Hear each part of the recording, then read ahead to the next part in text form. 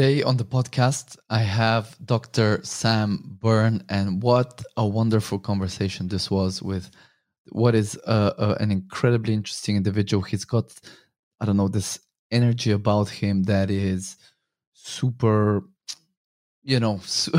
hard to explain, but it's super amazing energy he has. And the topic of the conversation is eye health, but it's so much more than that, as you will find out very shortly. A little bit about Dr. Byrne. So he has been a thought leader in the field of behavioral holistic optometry and vision therapy for over 30 years. He is an internationally known author, researcher, facilitator, and teacher who uses a multidisciplinary approach, applying a diverse variety of principles, some of which include vision therapy, child development, nutrition, traumatic brain injury, continuum movement, medicinal essential oils, craniosacral therapy, dolphin assistant therapy, and color therapy biofield analysis with respect to expanding human potential. So he has a successful private practice in Santa Fe, New Mexico. He has developed innovative methods for healing the mind, body, spirit through eye therapy. And Dr. Byrne has promoted his unconventional philosophy of throwing out labels, letting go of cookbook solutions, and treating patients from the present forward. Opposed to measuring a patient's problem based on only mainstream ideas, Dr. Byrne has historically treated patients on a case-by-case basis. And you can visit him at drsambyrne.com. I'm just going to let this conversation speak for itself. It's such an eye-opening conversation, and I completely didn't mean for it to be a pun or anything like that. But anyway, we'll have Dr. Byrne's links to his website and his resources, social media, etc. So do check out. He has a lot of free resources. He has a podcast. So if you or your children, if you want to take care of your eyes or their eyes, improve their vision, definitely check out his stuff. What an amazing individual, and what a pleasure to converse with him. So here you are. Without further ado, Dr. Sam Byrne. And Dr. Sam Byrne, thank you so much for joining us on the Connecting Minds podcast. Thank you, Christian. It's great to be here. Yeah, great to have you. Can you tell the listeners what is your background and your specialties? I was trained as an optometrist and studied things like child development. And early in my career, I worked with kids who had the spectrum disorders. I actually trained at an institute called the Gazelle Institute in New Haven, Connecticut. And this was a multidisciplinary facility, used to be affiliated with Yale University, and learned how to evaluate and treat all kinds of children and adults with learning problems. I also developed programs in hospitals to work with traumatic brain injury, did research in that area, and developed a form of physical therapy for the eyes. Also studied and became a craniosacral therapist because I saw the connection on a muscular skeletal level to the eyes. We could talk about that. I also have studied aromatherapy, naturopathic medicine, Chinese medicine, and energy healing. So as an optometrist, I look at the eyes as a whole body system. Right. That's fascinating. I am interested in all of those things that you mentioned. And, I hope one day to have some capacity and time to delve into each one of them in more depth. But to start with, I suppose I'd like to touch the child side of things. So let's start at the beginning. What in a human being, what prevents proper eyesight from developing when growing? Well, it really starts in utero. And one of the things I've learned is what happens in gestation, what happens at birth, and what happens in bonding critically affect the sensory motor development. And if there's been any birth trauma, for example, this has a huge effect on our visual development and our overall brain motor integration. Some other things that affect our eyesight would be nutrition. So if there's a biochemistry imbalance, if we've been exposed to heavy metal toxicities or other toxicities, these are all impediments that don't allow the normal developmental arc that young children need to go through. And of course, today with the digital screen time exploding, children are not able to do the same play time where they're exploring their body in space. They're just given a screen, a phone, and they look at it. And this Mm, prevents the spatial visual development, peripheral vision, depth perception, inquiry that you and I probably grew up in. And I think this is a huge issue in terms of normal sensory development. yeah.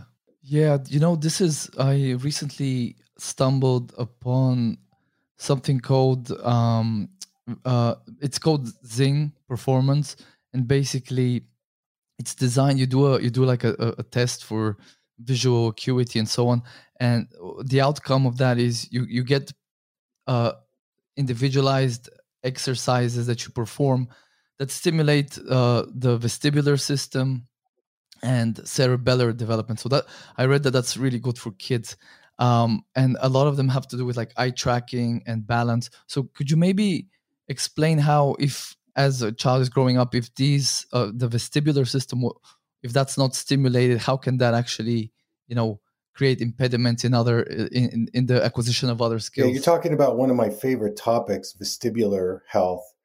And the inner ear is made up of these little tiny stones or bones that are part of the triangle, which I talk about, called the eyes and the ears and the feet, our proprioception. And when we become over focalized in our vision, this begins to desensitize the vestibular processing. That is why we do a lot of vestibular stimulation, rolling, spinning, swinging. And in doing that, it stimulates the vestibular functioning, which then helps connect our visual tracking and our reading. And so the vestibular dysfunction, I call it vestibular insufficiency, occurs when we don't get enough active movement, especially in gestation when we're floating in the amniotic fluid and our peripheral vision is stimulated. Mm, So, any program out there that stimulates the vestibular function is going to improve our visual processing. And a lot of people, a lot of kids, if they don't access that kind of movement, it really shuts down their visual development. So, vestibular visual have this very intimate marriage that then goes in with proprioception. And this leads us to a really full life of understanding and processing ourselves and the world. interesting. Yeah, I've been doing this program for maybe 3 weeks now, and some of the exercises were quite challenging. Not the eye tracking ones, but around coordinating movements, like spinning your one arm forward, one arm backwards, and so on. And I'm not sure if it's the placebo effect, but I have a feeling there's some type of improvement already.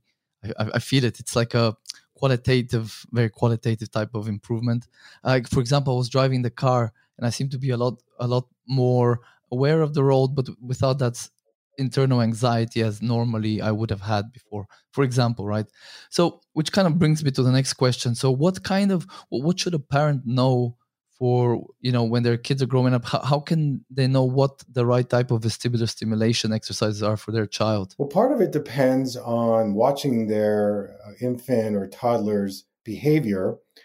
I feel it's important to do a lot of tummy time. I know that's controversial, but there's a whole set of movement patterns called the primitive survival reflexes. And these are movement patterns that actually start occurring in utero. And one of the main purposes of the reflexes is to help the newborn adjust to coming out of the birth canal. These reflexes are controlled by our brainstem, our survival brain. One example would be the Moro reflex, which is our startle reflex, being able to go into different environments and be able to handle all the changes that are going on. So, if there's been any birth trauma, C section, forceps delivery, stress at birth in any form, I would take your child to a developmental specialist, maybe an occupational therapist or a developmental or behavioral optometrist like myself, and we can evaluate the visual system as it relates to the whole body. So some movements that are really important would be creeping, crawling, lots of crawling, and then doing the things like swinging and spinning, going Mm, to the park and sliding. So in other words, I call it adventures in gravity, where you're stimulating the vestibular system by working with different postural situations. And if you do those things, most likely your child is going to be very curious. And I know that can be stressful for parents, because they're going over here and going over there, but it's precisely what they need to be able to control their body in space. And I define learning in school is partly being able to control your body. And in doing that, you have to go through these developmental motor processes that start with the primitive reflexes, and then they go into vestibular exploration, bilateral integration, and then finally the visual motor skills. Those come a little later. So that hierarchy of development of reflexes, motor, fine motor, is mapping what you're talking about, cerebellum, prefrontal cortex. And when you stimulate the neurons, when you refire the neurons, you rewire them. So there's a neuroplasticity that's occurring when you offer these new mm. movement patterns to anybody. This is what I've seen in my therapy that creates incredible improvements in people's vision because we're offering them new patterns outside their normal, repetitive, deteriorating closed system of what we do robotically. So I hope that's helpful in understanding. Yeah, that's fascinating stuff. What about, just before we kind of move on to the next topic, because I have a great interest in autism. I've written a book on the topic, and peripherally from that, also some of that is extending into ADHD and other children's health issues. So, in terms of your work with kids on the spectrum, with kids with ADHD, can you tell us how does improving the eyesight affect the other conditions? I consult at an autistic facility in Albuquerque, New Mexico called Kid Power, and it's an institute that they were seeking me out because what they felt was the eyes were the missing link in connecting the brain to the body.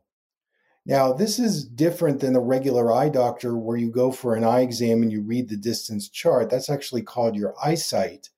But what I evaluate is vision. And vision is how developmentally the eyes and the brain and the body work together. So, what I've learned at Kid Power is I'm evaluating the visual system in the context of the overall child's processing, auditory processing, motor processing. And in bringing the visual system into it, because it's one of our most dominant senses, it turns a switch on. It connects them in a way where they go, oh, I actually see something in front of me. Oh, I can actually start recognizing letters and words. Oh, I can start engaging my vision as it relates to my balance and movement. So it's phenomenal that within a few minutes of my activating their visual system, it's kind of like I'm turning it on, that they get so engaged in a very different way. So I'm here to say when when you see autism, there's Mm, so many different kinds of autistic behaviors, and they're in that spectrum, like what you say, autism to ADHD, Asperger's is in that. So my piece is bringing in the eyes. It's not the total answer, but it's part of what is missing. And I think in the education with OTs and PTs and so on, bringing the vision into it, not eyesight, vision can be a game changer in getting that autistic child more online with engaging to themselves and engaging with the world. I mean, it makes complete sense because from from some of the research, we know that uh, autistic children's brains develop in a different way, in utero and when they're growing up. So if you can, so certain regions are more wired together, others are more disconnected. So if you can, any intervention, be it with vestibular stimulation or anything with the vision, if you're repatterning and rewiring regions of the brain, I can see that better connection in between specific regions can have immediate effects, Yes, positive very true. effects. So another, I guess this is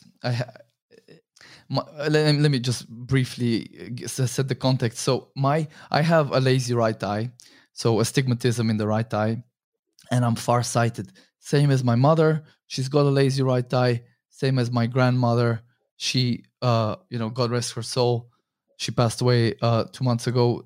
She also had a lazy right eye. Now, my dad's vision is perfect. My sister's vision is perfect. So how much of this is hereditary? How much of it is not, Dr. Byrne? It's a great question. I think I'm going to bring in the work of epigenetics, which says that environment informs the genes to express in a certain way. I also think Rupert Sheldrake talks a bit about something called the morphogenic field. And what this is about is that ancestrally, and especially on the mother side, many of these eye conditions are passed down energetically. I mean, you were living in your mom for 9 months. She was informing you in a certain way, and you picked up on that. And then the grandmother is also influencing you in utero as well, energetically. And so it's partly environment. There is a genetic, predisposition. There's a morphogenetic, there's an epigenetic, and it's also based on mirroring and, watching what your mom is doing, what your grandmother is doing. So it's all of those things, and it's difficult to pinpoint, but that's how I think about it. And I want to also say you can improve your lazy eye and farsightedness and astigmatism at any age. Age is not a deterrent, and we can get more into some strategies on what you could actually do to re-educate how the two eyes and the brain and the body are working together based on this adaptive response that you have absorbed in the astigmatism, farsightedness, and lazy eye. Yeah, I'd love to explore that further, but let me just say before, you kind of discussed that at length. I love Rupert Sheldrake's work. In fact, the reason I asked you how much of this is hereditary and not genetic is because he's convinced me that heredity is not solely based on genetic material. Heredity can be these, morphogenetic form giving fields. That's why I've stopped saying genetic so much, and now I say hereditary. So that's kind of it's fascinating that you weave that Sheldrake's work in there. But yeah, so please discuss that further, because I had laser eye surgery maybe, I don't know, 5 years ago or so, and just in the right eye, and my vision has improved a little bit, but I still can't. I still am very dominant with my left eye. So how would I go about, rebalancing their dominance? Well, we want to blame faulty vision on the eyeball. It's the eyeball's fault. And really, it's the programming behind the eyes that causes the eyes to change. So function changes structure. Now, you've got a couple of things going on here. And when you do any kind of refractive surgery, you're changing the prescription in the eye, but you're not changing the programming that caused the prescription. And sometimes this can create a little confusion in the brain. But no worries, you can still overcome the laser surgery. But what it's going to take is for you to do some stimulation with the right eye that engages your brain and your body in a self-awareness process. And when you do that, initially, what's going to happen is you might actually start seeing better out of the right eye. And then if you continue with some of the physical therapy exercises, the left eye and the right eye are going to match up in a different way because both eyes are going to be now in a different relationship with each other. So, in terms of the specific exercises, There's an exercise that I use, which is more in an internal exercise called eye dialogue. I developed this many years ago. And what it is that you talk to each eye separately. And there's certain questions you ask each eye, like how old does each eye feel?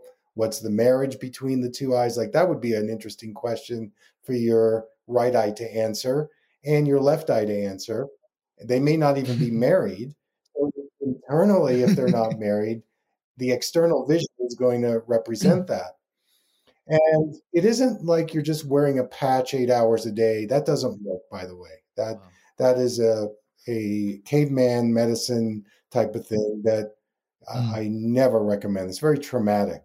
But by wearing the patch over each eye a few minutes and I used to do doing that some for a while. internal questioning, and then when you take the patch away, you're going to notice that the two eyes may be trying to work better together. We could also do some things like color and light therapy on that right eye. We could also think about maybe adding a lens part time and a contact lens possibility that might give you better acuity, and that could help match up the left eye. There also may be some vestibular stimulation things you could do while patching the left eye. So there's a lot of territory you could use. And, improving the lazy eye does not have a statute of limitations. In the old literature, they say, well, by a certain age, if you don't improve the vision in the lazy eye, it'll never get better. That is a myth. That is completely false. So if you started to really do some active stimulating with the right eye, connecting your inner vision with your outer seeing, you would profoundly see some changes and improvements. But I would caution you that some emotions may come up, some memories may come up, some traumas may come up. And that's all normal energy that's being stored in that right eye. And also, you might want to change the label of, instead of calling it a lazy eye, you might call it the more sensitive eye, or the eye that sees in a more intuitive way. We get labels and then we live out the diagnosis of the label. And so maybe it isn't lazy. Maybe it's the eye that is the more visionary eye. We don't know.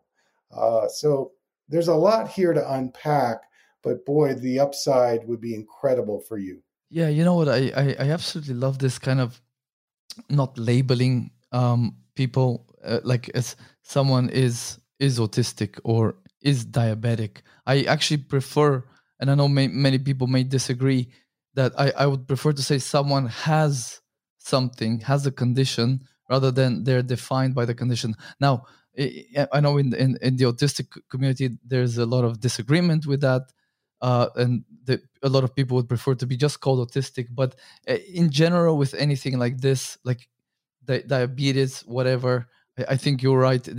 Because the when you label someone or yourself as something, you tend to live out. It's like a self-fulfilling prophecy. Just wanted to add that there. Okay, so there's quite a lot of stuff to go here.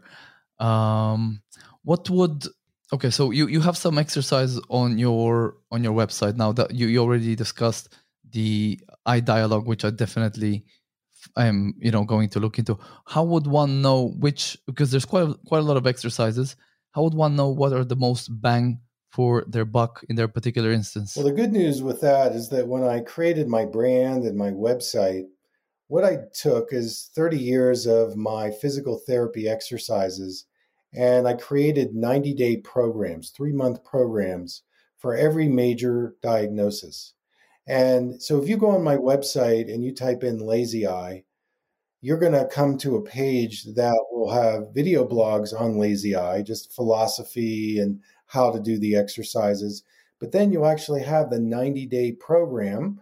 So you do like 3 exercises a week, and then you move on to the next 3. And each program is Mm-hmm. specifically tailored for the diagnosis. And it's all free, it's all available. I've done hundreds of video blogs. You could even Google lazy eye Burn. Oh You'll get a wow. lot on Facebook and Instagram. And I felt about 4 years ago that I wanted to take this on social media. And so I studied how to do that.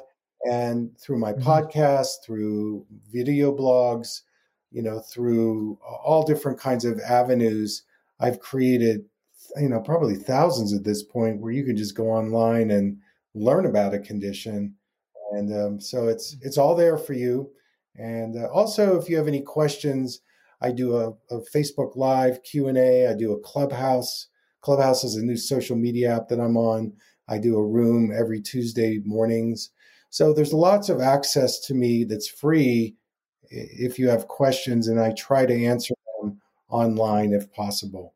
That's awesome. So talking about, you already kind of dispelled a couple of myths around, for example, patching the eye, or that there's a age limit at which point that astigmatism can be improved. What other common misconceptions are there that folks need to be aware of? Wearing your glasses full time weakens your vision. That's a myth. It's really important to take your lenses off in non-demanding and non-threatening situations and experience the world of blur, especially from an emotional attitude place. But you're obviously doing this where there's zero visual demand so that you are safe.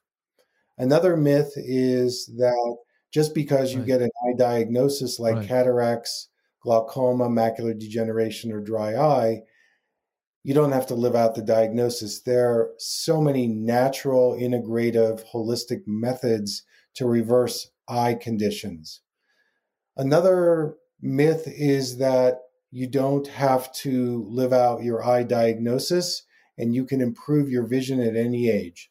I've got so many patients in their 70s and 80s that are reversing wet macular degeneration, cataracts, reducing the need on bifocals, and so on. The last myth I'll talk about is that diet has absolutely nothing to do with your eyes. Just the opposite. If you clean up your diet, if you do a cleanse, if you eat mostly plant-based where you're getting a lot of antioxidants, you boost your microbiome, your eyesight is going to get better. No question about that. Right. Which kind of, we're going to discuss that later. What are some of the most important nutrients for eye health? Well, it's really simple. We just do the rainbow diet of vegetables and the berry family in the fruit world.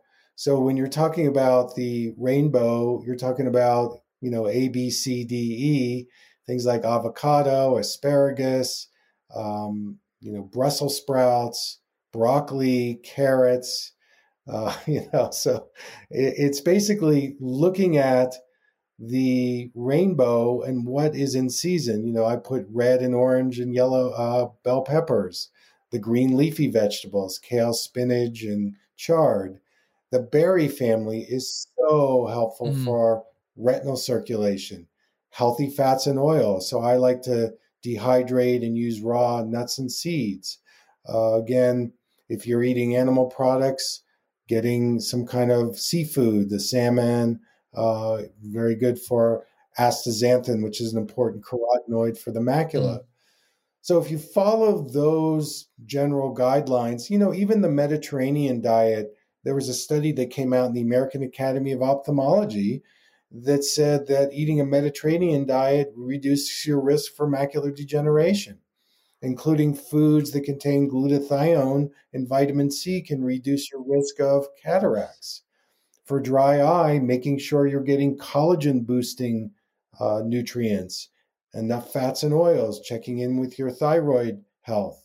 So there's lots of connections. And I'll say one more, that in Chinese medicine, I've learned that the liver meridian affects the eyes. So if you're dealing with toxicity, mercury amalgams from dentistry, head trauma, all of these things are going to impact your eye circulation. And the name of the game is improving your oxygenation and your hydration in your eye tissue, from the front of the eye to the back of the eye. If you can achieve that goal, you're going to avert any eye deterioration and eye disease. That's what it comes down to. Fascinating. So in terms of actual supplements, I for example, I take an absolute crap load of supplements. Just looking around the house, there's supplements everywhere. But I noticed since starting to take lutein and astaxanthin, I'm pretty sure it's not a placebo effect. I've been doing it maybe now 4 months at this point. I definitely feel an improvement. So maybe would you discuss the top? What would be like your top 5 supplements for eye health? Yeah, I've done research over the years. I have had 30 years of experience with patients, and they finally begged me to create an eye supplement. I created two. And there are two things you look at. You look at the obviously the quality, and the second is the dosage. So I would say the top three for macular health would be lutein. You want to get about 16 milligrams a day of lutein. You want to get about 6 milligrams a day of zeaxanthin. Those are the plant carotenoids. And then astaxanthin, you want to get 12 milligrams a day. And that's an animal, seafood. You can get it through microalgae. That's going to be 12 milligrams a day. For vitamin A, you're looking at somewhere between 5 and 10,000 IUs. Actually, the B complex, I have put that in my eye vitamin because it's really helpful for corneal health. And then you've got the herbs like bilberry, which is great for eye circulation, taurine, which is an amino acid, ginkgo, which is really important for vascular health and optic nerve health. So if you're suffering glaucoma or optic nerve inflammation, ginkgo, taurine, and of course, then your omega 3s are critical. You can add things like quercetin and resveratrol. Those are also antioxidants. They're very helpful. And don't forget the trace minerals, magnesium, selenium, chromium. Okay, the trace minerals are so important for our eye health as well. So that's just a broad brush, but certainly, again, I've created lots of video blogs where I will spotlight, say, for example, glutathione. So glutathione is the master antioxidant in the body. It helps us with detoxification. And when you have low levels of glutathione, it affects many negative things, but it really affects your eye health, and you have a higher risk of developing cataract. Eliminate sugar. This is another one that really wreaks havoc on your eye health, among any other things. Eat a diet that's anti inflammatory. So stay away from those foods that create more inflammation, because if you're in stress, it's going to feed that inflammatory response and create more free radicals. So those are, again, some of the generalities. And, if people follow those, they're going to boost their eye health, just like what you're experiencing. That's not a placebo. You're getting better circulation to the focal part of your eye that's involved with detail. And that's probably why you're feeling and seeing a difference. Yeah, absolutely. I think so. And in my case, I'm probably thinking of about upping the dosages because I'm at the computer so much. But do you also, I also noticed you have an MSM eye drop product. What is the I know it's a sulfur containing compound. What is the difference between taking that in the eye as opposed to as a supplement? I made this discovery about 10 years ago, because I was using MSM powder to help people with their inflammation, their joint health, their collagen health. And I said, well, what about if we put MSM in an eye drop? This sulfur, it's an organic sulfur molecule. We know that sulfur is the third leading trace mineral found in our body. It's really important for many cellular reactions. And it's like sticky fly paper. So anything that attaches to sulfur gets flushed out of the body. It's anti-inflammatory. It is lubricating, moisturizing, and brightens. And I wanted to use an eye drop that actually had some therapeutic value. Most of the eye drops that are on the marketplace actually make your eyes worse. There's a lot of preservatives, chemicals. If you get into pharmaceutical eye drops, it has a lot of side effects. So I was able to build this eye drop, and I started using it on my patients, and I created 2 percentages. And the lower percentage helped with eyelid inflammation. That's one of the major causes of dry eye. When our eyelids become inflamed, this inhibits the glands to produce the proper tears that cover the cornea. And because I'm a somatic therapist, a body worker, I would have people wash their hands, put a little MSM in their eye, and massage their eyelids. Who would think you'd actually touch your eyelids? but that combination helped Mm. reduce the eyelid inflammation. And then in the lower percentage, I would do something called the eye bath, where they would put the MSM in the eyes and they would actually, do several drops. And that was incredibly lubricating and moisturizing to the cornea.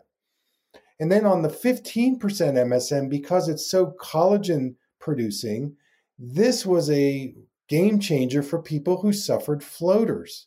So when you suffer floaters, this is a collagen imbalance in the vitreous gel. Mm. And as we age, the vitreous tends to shrink, it dehydrates.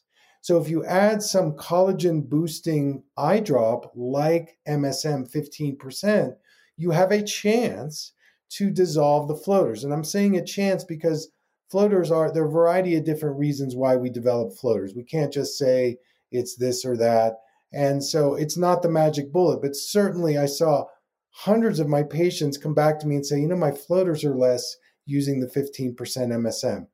So I'm at the stage now where, MSM is valuable in supporting optimal eye health.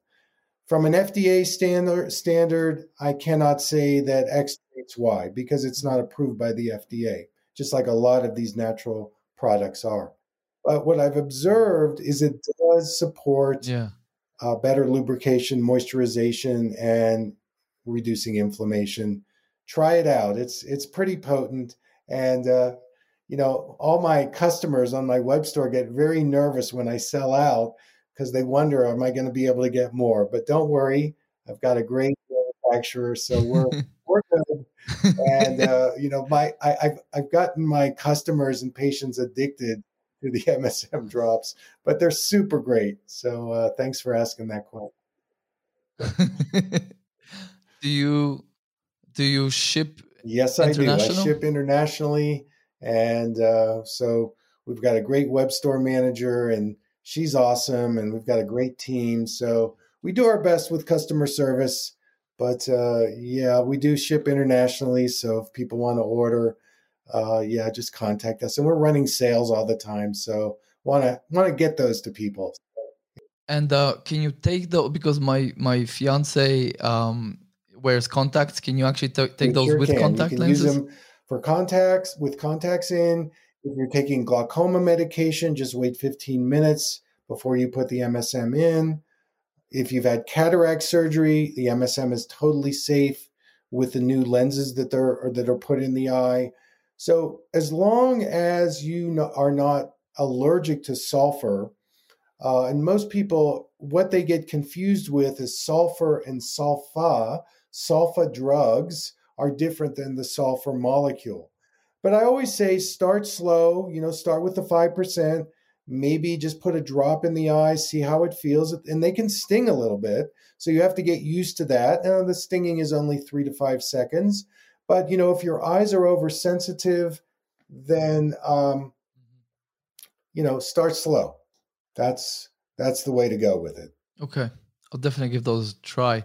What about I on another podcast that I heard you on, you were talking about grounding or lack thereof as contributing to floaters. Could you maybe tell folks what is grounding and how can that contribute It to comes from floaters? the work of earthing.com. And when we are inundated with wireless and EMFs all day and all evening, and now we've got the 5G, which is really packing a lot of information in a very concentrated way, this definitely, well, we'll just say it could have a negative impact on your health, your wellness, your circulation, and your eyes and vision. So, in the grounding, because most of us are not getting out in nature, going outside in your bare feet and sticking your feet in the dirt on grass is really important as a way to ground yourself from all the EMF absorption that we're all dealing with. And another technique is called earthing, and it's from a Mm. company called earthing.com. And they actually sell things like sleeping mats and grounding mats. So, for example, I have a grounding mat below my computer and I plug it into the wall. And when I put my feet on that, it actually helps release some of the EMF pollution that I might be absorbing as I sit in front of my desktop all day.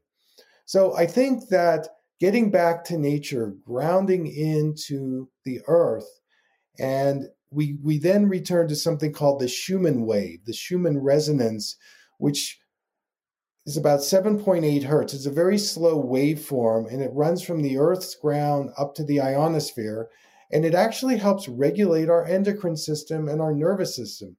Now, if you don't want to know about the Schumann wave, just go take a walk in the park or take a walk in the woods and notice how your nervous system and breathing start to return to a more harmonious state. That's the Schumann resonance or the Schumann wave. This earthing is sometimes a way for us to also help remind us to get back to that slower wave. You see, with computers, we're going at the speed of the computers, and in doing that, it's compressing our tissue. We are going to the speed of the email, of the reaction, the response, and we lose our own internal compass of slowing down. And this is where earthing, going into nature, not only does it balance our nervous system, but it also may contribute to a healthy microbiome, which is our bacteria in our gut, which reflects our immune health, our lymph health, and again, our ability to de-stress. That's so powerful because especially in terms of eye health, we only are kind of conditioned to think it's mechanical, and the machine is just getting worse with age. That's it. But we were away for a few days up in close to the mountains here, the hills. But we went hiking and stuff, and like I'm coming back from that environment to this computer environment, and even just the whirring of like the air filter, my computer, the humidifier, like just those frequencies, they're kind of jarring and disturbing for me, at least today. Maybe I'll probably get used to them over the next few days again. But it's amazing like how much things open up, being more in that kind of natural environment. Even my eyes, I felt like they're better today. And today I'm already squinting at the computer for the last 4 or 5 hours. I'm already feeling like pressure building up. It's crazy. Yeah, so being stuck at the computer, so looking at things constantly at screens, what can us folks that work on a computer all day, what can we do in between, let's say every hour or every day, to kind of reset some of the damage that is occurring? There's several things that you can do. Number one, make sure you're wearing blue blocking glasses after 6 p.m. because that will help block that chaotic, high energy blue light that's coming at you constantly. You can even get a blue blocking screen protector on your computer and phone. But you want to make sure you're hydrating enough because there's a tendency to get dehydrated. And on a visual level, it's really important to look up and out, at least every 15 to 20 minutes so that you have a window that you can look out, because that relaxes your eyes and releases them from being in that visual confinement state. The MSM eye drops are great to use throughout the day. That's another great hydration. And there's an exercise that I recommend that people do called the palm hum. And what it is you rub your hands together for about 10 seconds.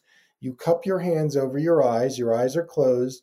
You breathe in through the nose, and when you exhale, you make a humming sound and you keep your mouth closed like this.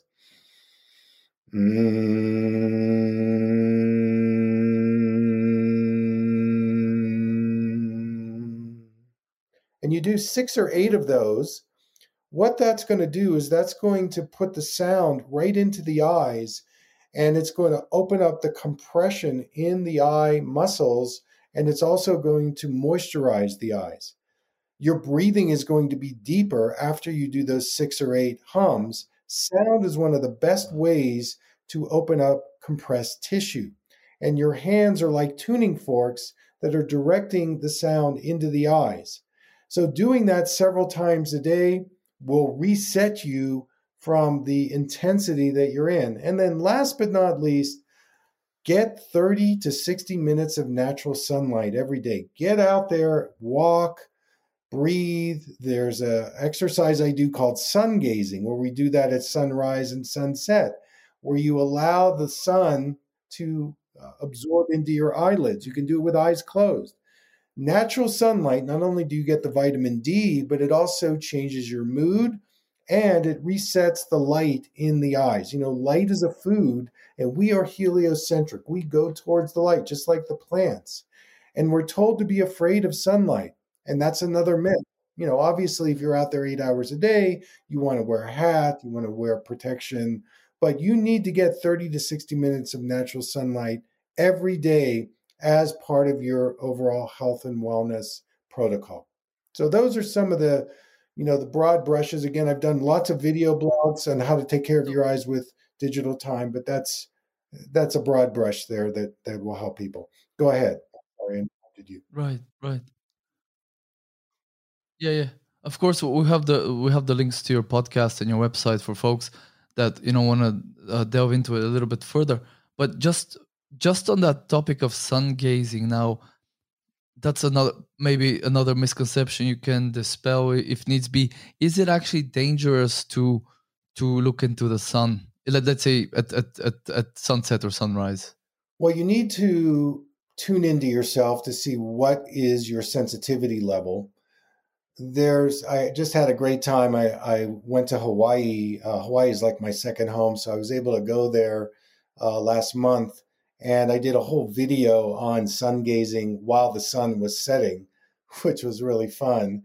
And one of the things that I brought out in that video was that when you start to go outside at sunrise or sunset, first of all, you're greeting the day. It's matching your circadian rhythm. You know, in the morning, you're saying hello. In the evening, you're saying good night. So just being in that circadian rhythm is really helpful for your overall health, your pineal gland, and so on. But what I recommend is going out there, sunrise, sunset, and maybe at first put your back to the sun.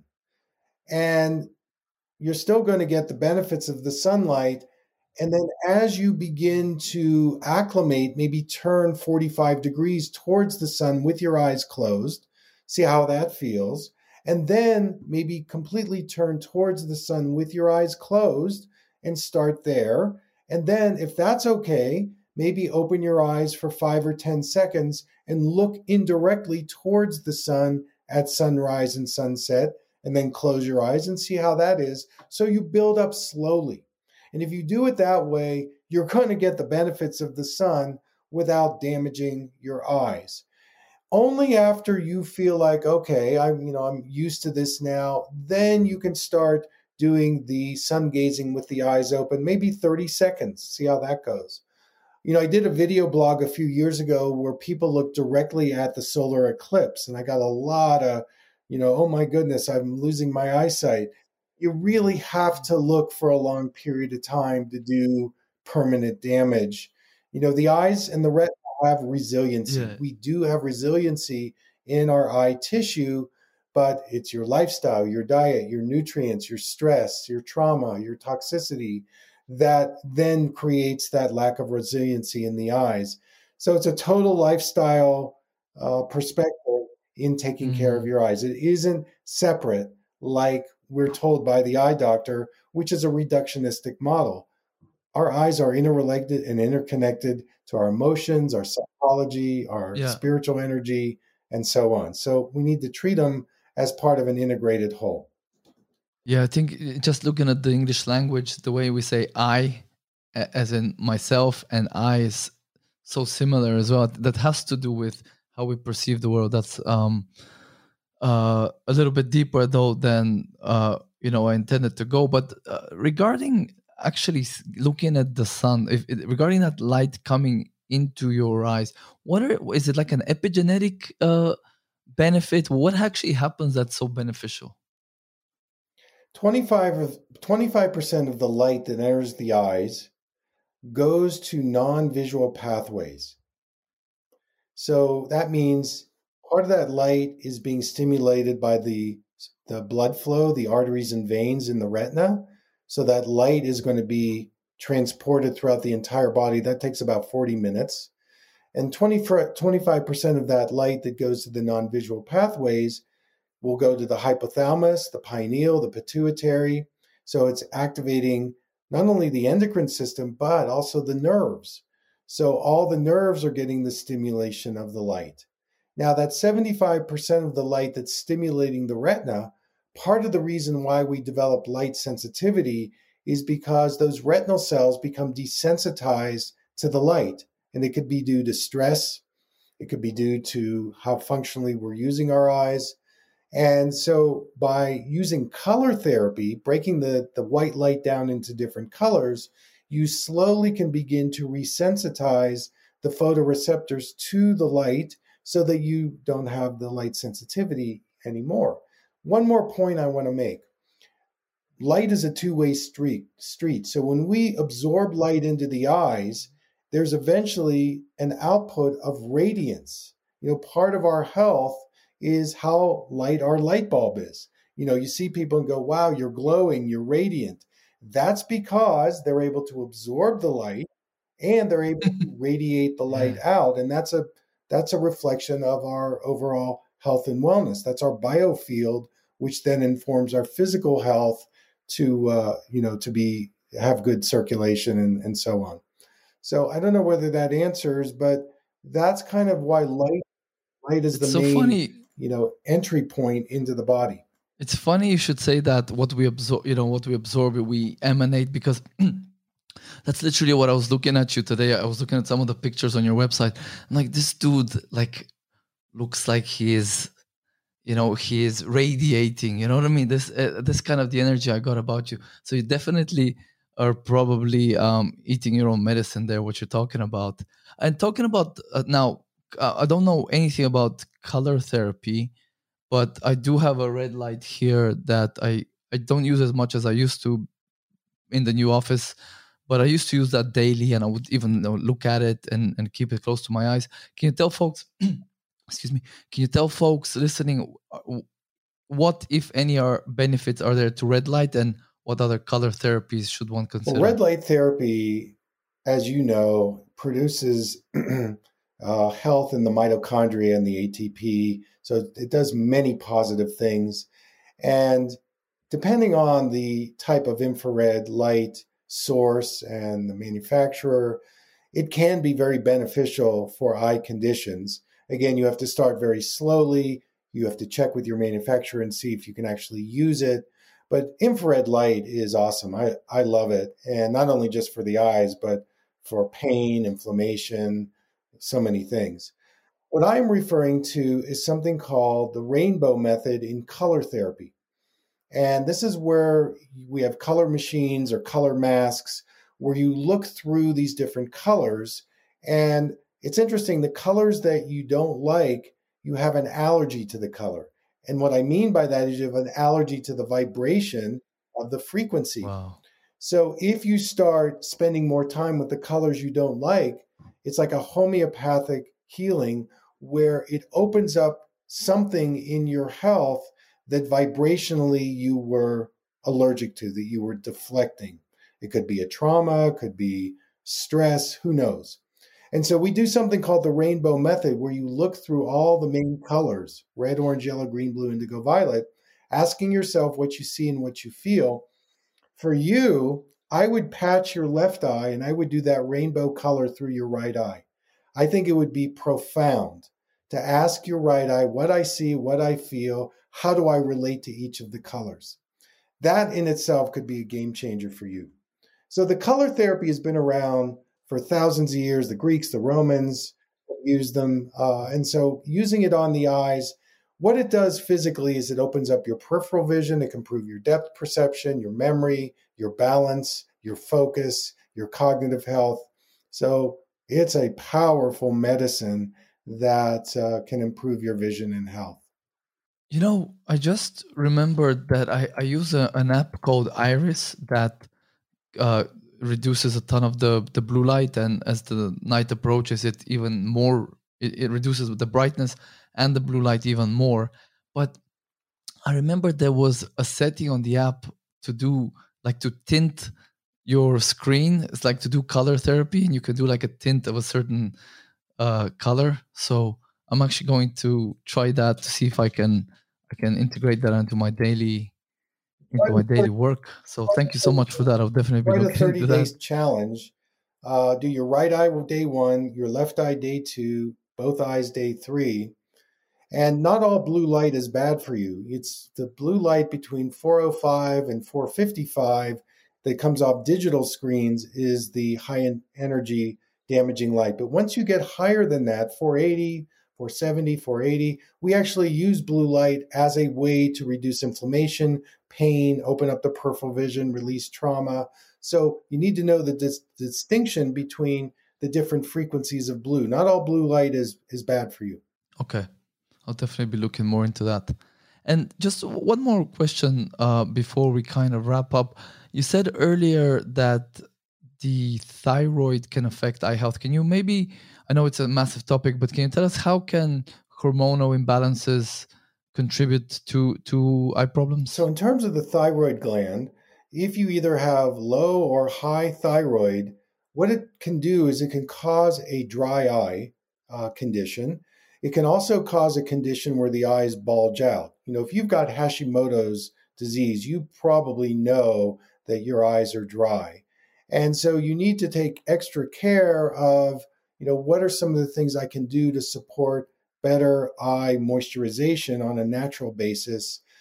Another connection is adrenals. So if you have high cortisol levels, your adrenals are working too hard, your peripheral vision is going to start tunneling and your pupils are going to be too dilated. So that's the sympathetic nervous system overworking. You're going to have light sensitivity and narrow vision.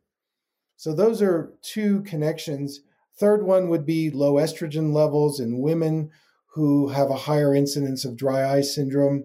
So that's another connection. So your endocrine system highly affects your eye health. And, you know, you connect the dots there. If, you know, your endocrinologist or your eye doctor is not putting it together, believe me, they're connected. Yeah, that you know when you talk about the high, let's say if your sympathetic system is in overdrive, i.e., your adrenaline and your cortisol are up, it makes sense that your peripheral vision would, you know, be diminished because you're more around, you know, running away from something, which is you need tunnel vision for that, or running towards something to kill it, you know, like a deer or whatever. So it completely makes sense that would kind of wreck you know, peripheral vision and other kind of aspects of you know, more exploratory vision, for example, seeing kind of the details on the trees and the flowers. Totally makes sense to me. Okay, Dr. Sanborn, I want to thank you so much for joining us today. Before we go, can you tell the listeners where they can find your resources on the internet, please? Website, www.drsanborn.com. Dr. Sanborn on Instagram, Facebook, YouTube, TikTok, and Clubhouse.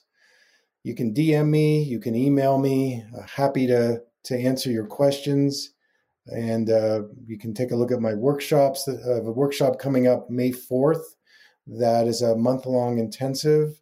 And so lots of ways to connect with me. Christian, I want to thank you for all the great questions and your interest. And hope we see each other again down the road. Thank you very much for having me on your show. Absolutely. Yeah, we'll have all the links to your stuff in the episode show notes and on the website. And, you know, again, like you've opened my eyes to so many things. I'm definitely be doing your 90-day course, 30-day challenge with the color therapy. I know this is something that, you know, the eyes are like such a pivotal way to experiencing the world, you know, so it's so important we take care of them. So thank you for the work that you do. You're welcome. All right, take care.